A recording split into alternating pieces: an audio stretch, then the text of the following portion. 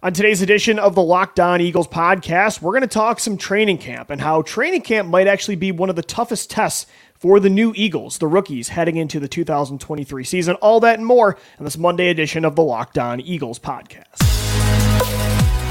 You are Locked On Eagles, your daily Philadelphia Eagles podcast.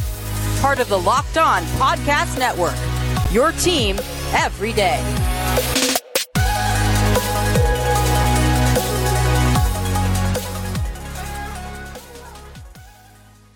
Much for making Locked On Eagles your first listen each and every day. Welcome in, Eagles fans, to a Monday edition of the show. As always, we're part of the Locked On Podcast Network, your team every day. Shout out to the everydayers for making us your first listen. I'm Louis DiBiase, as always, joined by my co-host, Gino Camilleri, and today's show is brought by LinkedIn Jobs.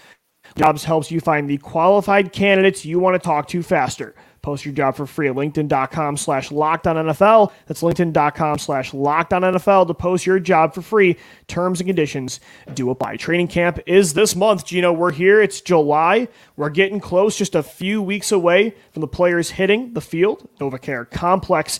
Can't wait for football season. I've been enjoying the summer, but man, I'm itching to get back to some Eagles football and to hear about what's going on at camp. And I feel like, you know, we've been talking a lot about this roster and a lot of the young players, the future of this team, because the first time, even compared to last year, that me and you have been doing this podcast together where we can say on both sides of the ball, the Eagles have one of the best groups of young talent in the NFL. I mean, at least since we've been doing the show together, that has not been the case. They've been really good, but it feels like they've mostly been carried by a lot of that same core, the Jason Kelce's, Lane Johnson's, Fletcher Cox, and Brandon Graham's. You know, the list goes on and on. Now they have those young guys.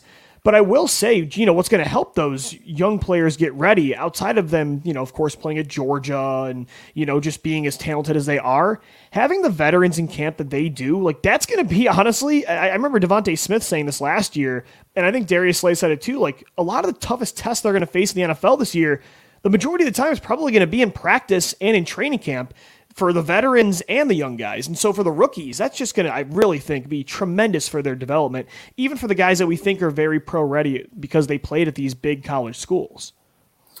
Outside of the inter-squad scrimmages that they'll have multiple of between multiple different teams over, including the Colts is one of them. Yep. And outside of that, it's going to be the best guys in the NFL that happen to be opposite of you. Right. Look at James Bradbury and Darius Slay, to Devontae Smith's point.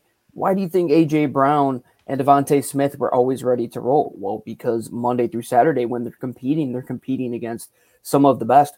Who better than to see how ready Jalen Carter is than to take on a combo block from Jason Kelce and Landon Dickerson? Right. Like, hey, buddy, can you hold up at the point of attack against the run? Are and you able to keep never your shoulders somebody square? like that. Yeah, 100%. Exactly. And Jordan Davis now, even in his second year, how much further has he come along in his game? I'm not just excited to see the rookies, Lou.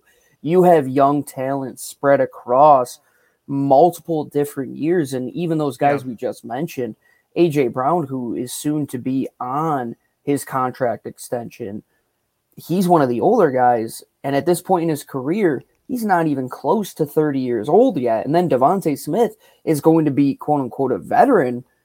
And he's only in his third year in the league, right, Lou? Right. And a lot of these veterans that are around them outside of the core four and some of the older players like the Darius Slays, the James Bradbury's, their counterparts are young. You look at the Hassan Reddicks, the Josh Sweats. They're taking on a Jordan Mailata, who's still extremely young, with Landon Dickerson and then a Cam Jurgens in the mix as well. And those young corners are going to be able to take on the likes of A.J. Brown and Devontae Smith and see what it takes to get to that caliber to play against all pro caliber players. If you're Tyler Steen, you got to go up against, and Cam Jurgens, they got to go up against a Fletcher Cox on the other side. Or, you know, if you look at on the defensive line, like Nolan Smith, it's not just Jalen Carter against Jason Kelce and Landon Dickerson, but look at Nolan Smith learning how to go up against two of the best tackles in the game. One of the best ones, as you mentioned, in Jordan Mailata, and then on the other side, it's literally the best pass protecting tackle of the last decade, I would say, in Lane Johnson, or at least over the last 3 years. Statistically, the guy has never given up a sack since 2020. So for somebody like Nolan Smith, I mean, that's the thing is, I think, I forget who it was last year. It might have been Jason Kelce or Josh Sweat. Somebody talked about about not just picking the brain of the veterans from your position, but on the opposite side of the ball too, to gain that perspective, I think is so important. And I think you're going to see that a lot this year at Eagles camp. And you absolutely should, right? Because the best way to figure out your opponent is to figure out how they plan to go against you. And the best people that know you are arguably the guys that go against you every single day. Yeah. It's like being in a relationship, right? Who's the person who's going to check you the most? It's going to be your significant other and your best friends, the people that know you inside and out. And who better to prime Haason Reddick to have that season than the guys he was going against, Lou? Do you not think that he was there day in and day out picking the mind of Haason Reddick? And I think it was last year Jordan Davis. I think Jordan Davis was the one saying after practice at times, him and Jason Kelce would go to the side and work on some stuff. You absolutely have to, and especially a guy, I would say, like Nakobe Dean, who might benefit the most out of this time period being in camp, because everybody knows he is going in as the number one guy. That's a lot of pressure to have on your shoulders. Yeah. But who better and what better group to be around than that core that they have in Philadelphia, that he is going to be able to ask literally every single question. Like, hey, when I'm going against Dallas Goedert, hey, Dallas, when you're getting to this point in your route, what are you looking for against the leverage of a linebacker? And when I'm filling gaps, what are the guys ahead of me looking at? Let me ask Fletcher Cox. Let me ask Brandon Graham. Or, Gino, even something as small as, like, because Nakobe Dean's going to be wearing the green dot and he's going to be communicating so much, you could even talk to somebody on the other side of the ball like Jason Kelce, who's kind of that field manager on the offensive line. Great point. Yeah. Great point. Getting timing down, getting situations down. It's going to be a huge period for those guys. But the great thing about it, though, Lou, is where those players come from. They understand that that's really how they have to get ready for a college football season, because you have spring ball and then you come back for camp and you got to be ready to roll. That's the NFL. You're not going to be going as hard as you did in a college camp, but the reps that you do put in, you have to be roaring and ready to go. And let's say, for example, Jalen Carter wants to come out there and put together a day like he had on his pro day where he's just deciding not to finish reps. Well, hey, Jason Kelce's going to be right there checking him. Hey, you got to be ready to go, because we only have X amount of time to prepare before we go out there and only play 3 preseason games, even limited, even less than we've had in the past. And Nick Sirianni, you know how he likes to make a schedule where he will even take even more days away from these guys. No reason to take away a benefit of them practicing more, but rather to keep them healthy, to benefit them in that way. And that seemed to work last year. But the reps that you get in, man, Nakobe Dean, Sidney Brown, Reed Blankenship, it's going to be huge for those guys. Those guys have to truly lock in. And that's why at the same time, would you like better players at some of those positions? I would say yes. But to those guys, they have to go out there and win that battle, man. And in this circumstance with these veterans, you're truly going to have to win your place, right? And I think this is one of those situations where those guys aren't going to be casted away and said, no, these are our core. We only want to roll with these guys. Their talent is going to be warranted, and they want to integrate these guys in because they know what they lost. If you look at that defense, you're going to walk into work and say, these guys in my meeting room, half of these guys weren't here last year. We have to be the leaders on top of what our coaches are presenting day in and day out to get us ready to go, because it, as much as we say it's a 12-month calendar year with the NFL, the portion in which you're on the field is only a little over 4.5 months. And, you know, especially if you're a young player, like you look at last year's rookie class and they don't even play in the regular season. So it's going to be even more important, these reps for training camp and practice, if you're last year Nakobe Dean and you're barely playing outside of special teams. So like you said, when veterans are resting, the young guys got to take even more advantage by the added reps they're going to get with the first team and with the second team. So yeah, it's an important time coming up for these kids in just a few weeks as training camp gets going at Novak Complex at the end of July. And, you know, I do want to talk a little bit more about the age the combination of ages on this roster, because I do feel like it might be the most balanced it's been in a long time in Philadelphia. So we'll get into just how Howie Roseman constructed this roster based on age coming up next right here on the Locked On Eagles podcast. And guys, today's show is sponsored by LinkedIn Jobs. These days, every new potential hire can feel like a high-stakes wager for your small business. You want to be 100% certain that you have access to the best qualified candidates available. That's why you have to check out LinkedIn Jobs. LinkedIn Jobs helps you find the right people for your team faster and for free. Head over to LinkedIn Jobs, then add your job in the purple hashtag hiring frame to your LinkedIn profile to spread the word that you're hiring. Simple tools like screening questions make it easy to focus on candidates with just the right skills and experience so you can quickly prioritize who you'd like to interview and hire. LinkedIn Jobs helps you find the qualified candidates you want to talk to faster. It's why small businesses rate LinkedIn Jobs #1 in delivering quality hires versus leading competitors. Post your job for free at linkedin.com/LockedOnNFL. That's linkedin.com/LockedOnNFL to post your job for free. Terms and conditions do apply.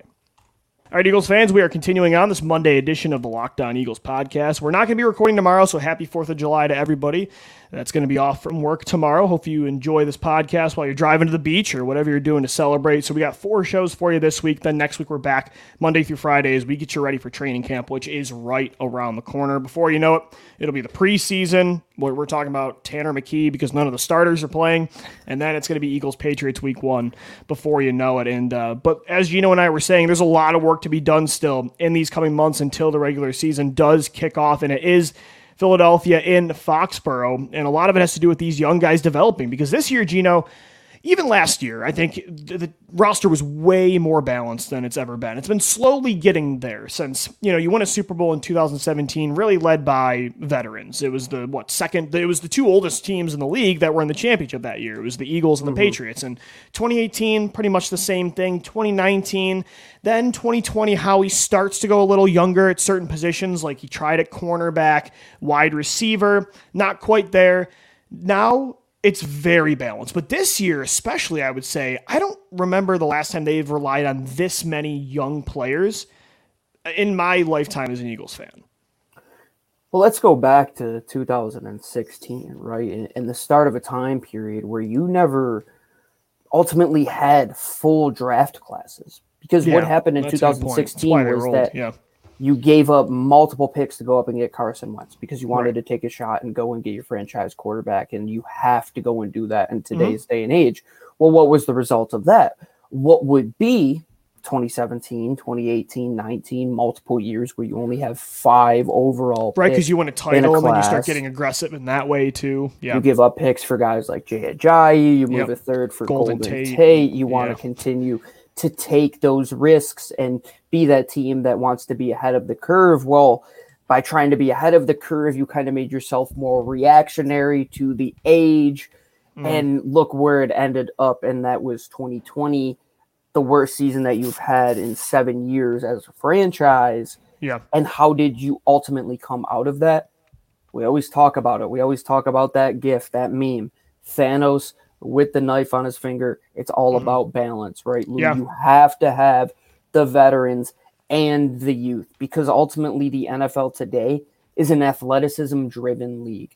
But at some positions like offensive line, defensive line, the Jason Kelce's, the Lane Johnsons, those guys can play well into their 30s, and their impact on the field doesn't supersede what it is off the field, where Jason Kelce is a leader and Lane is a leader and Fletch and BG. And when they've had experiences in such, unique situations. Like they're 6 years removed from winning a Super Bowl now, Lou. What about all of the stories that they've learned in that time? Or just even like the weird years of 2018 and 2019 and what that can do for you now when you face adversity and how they overcame, those years to make the playoffs. I think it's instrumental, but you're right. It's like at the same time, this league is getting faster and faster every single year, and the Eagles were so slow for years because of the age and because of the style of player at some of the positions they had. And so I'm glad Howie is totally going in a different direction there, especially look at edge rusher. I mean, Hassan Reddick coming in and, who you draft in the first round this year with Nolan Smith. Even at safety, Sidney Brown's undersized, but like, what is his main thing? It's speed, it's athleticism, getting range sideline to sideline. So yeah, it's just a balancing act you have to have. And I think they're doing a great job of that. Last year, that was a huge reason that they were able to go as far as they did. A perfect complement of young players that were mature leaders, but also the veterans. This year, though, I was just looking at the roster and where everybody's at with their contracts and their careers. And you got everything. Gino, you mentioned the core four. You've got the older vets like Kelsey, Lane, Cox, Graham, Slay, and Bradbury. Then you got guys like smack dab in the middle of their prime. A.J. Brown, Dallas Goedert, Jordan Mailata, Josh Sweat, Reddick, Maddox, Swift, and Penny even in the backfield. And then you've got the young kids. Like Devontae Smith is still a kid. Dickerson, they're both in year 3. Cam Jurgens, Kenny Gainwell, and then all the rookies too. Even I didn't mention Milton Williams and Jordan Davis. So you look at the starting lineup on both sides of the ball and you have everything. And that really has not been the case in a long time. Last year it really started up, but this year even more. I think it's well balanced because in free agency you made some decisions on other veterans, and I think it's going to probably be for the better. If you were to boil down what the 2023, how it became to be on paper to this point, I think Howie Roseman has created a very intricate, but at the same time, simple identity. Yeah. He wants to have homegrown, yes, culture-setting veterans at premier positions that will create a gateway and a path for younger players at other positions to do. And I think he wants to do the same. Line. And you can tell he also, Gino, wants to bring in guys that are going to be those next, like Nolan Smith, Jordan Davis, like Nakobe Dean. Those are the next guys at those premier spots that he wants to develop into the next Brandon Graham and Fletcher Cox. And how does he do that? Through the draft. Will he take shots on older veterans in free agency now? Not as much. Not as much as he did in those years that we were talking about. The shots now are guys in their prime, Gino. It's like CGJ last year and A.J. Brown. Those weren't older players. It's a Rashad Penny. It's a DeAndre Swift. Do you want to fit in with this culture? It's more like the Jay Ajayi type of moves, Gino, where it's like, let's find a younger player that fell out of favor for non-football. Or, one reason or another that doesn't mean they're not a good player, like Ajayi or his logic towards the Jernigan move or Darby too.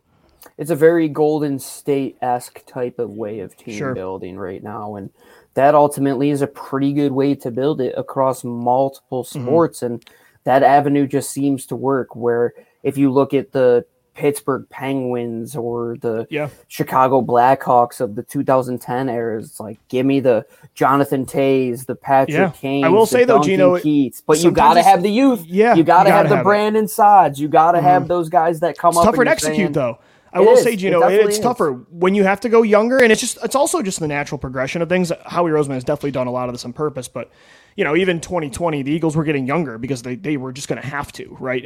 Carson Wentz is on this giant deal, and Jalen Hurts is going to be that too. So some of it's preference, but some of it's necessity, and it's definitely harder though. The execution, the philosophy was always there, and I even said that about Howie in 2020. It's like, the ideas he had were never stuff I disagreed with outside of the Hurts pick. It was just the execution. So when you have to be more balanced like they are now, the execution's got to be better because it's mostly relying on young players who are just way more inconsistent. You just don't know a lot of the times what you're going to get, even if it's like a top pick.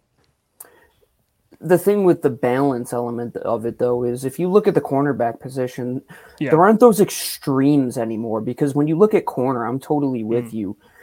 He did enough to set that cornerback room up for success in those late 2000s. Where if the young guys don't make it, you're not totally screwed. But they went totally young. There was no veteran on that roster outside of Ronald Darby, who at that point was still trying to figure himself out. Now you look at that group. It's Darius Slay and James Bradbury, but then you have Avonte Maddox. Let's find Greedy Williams, who's coming off of not being the best second-round pick that he could be. Let's figure out if he can be that type of guy. Keely Ringo and Zach McPherson, who we invested top 100 picks in.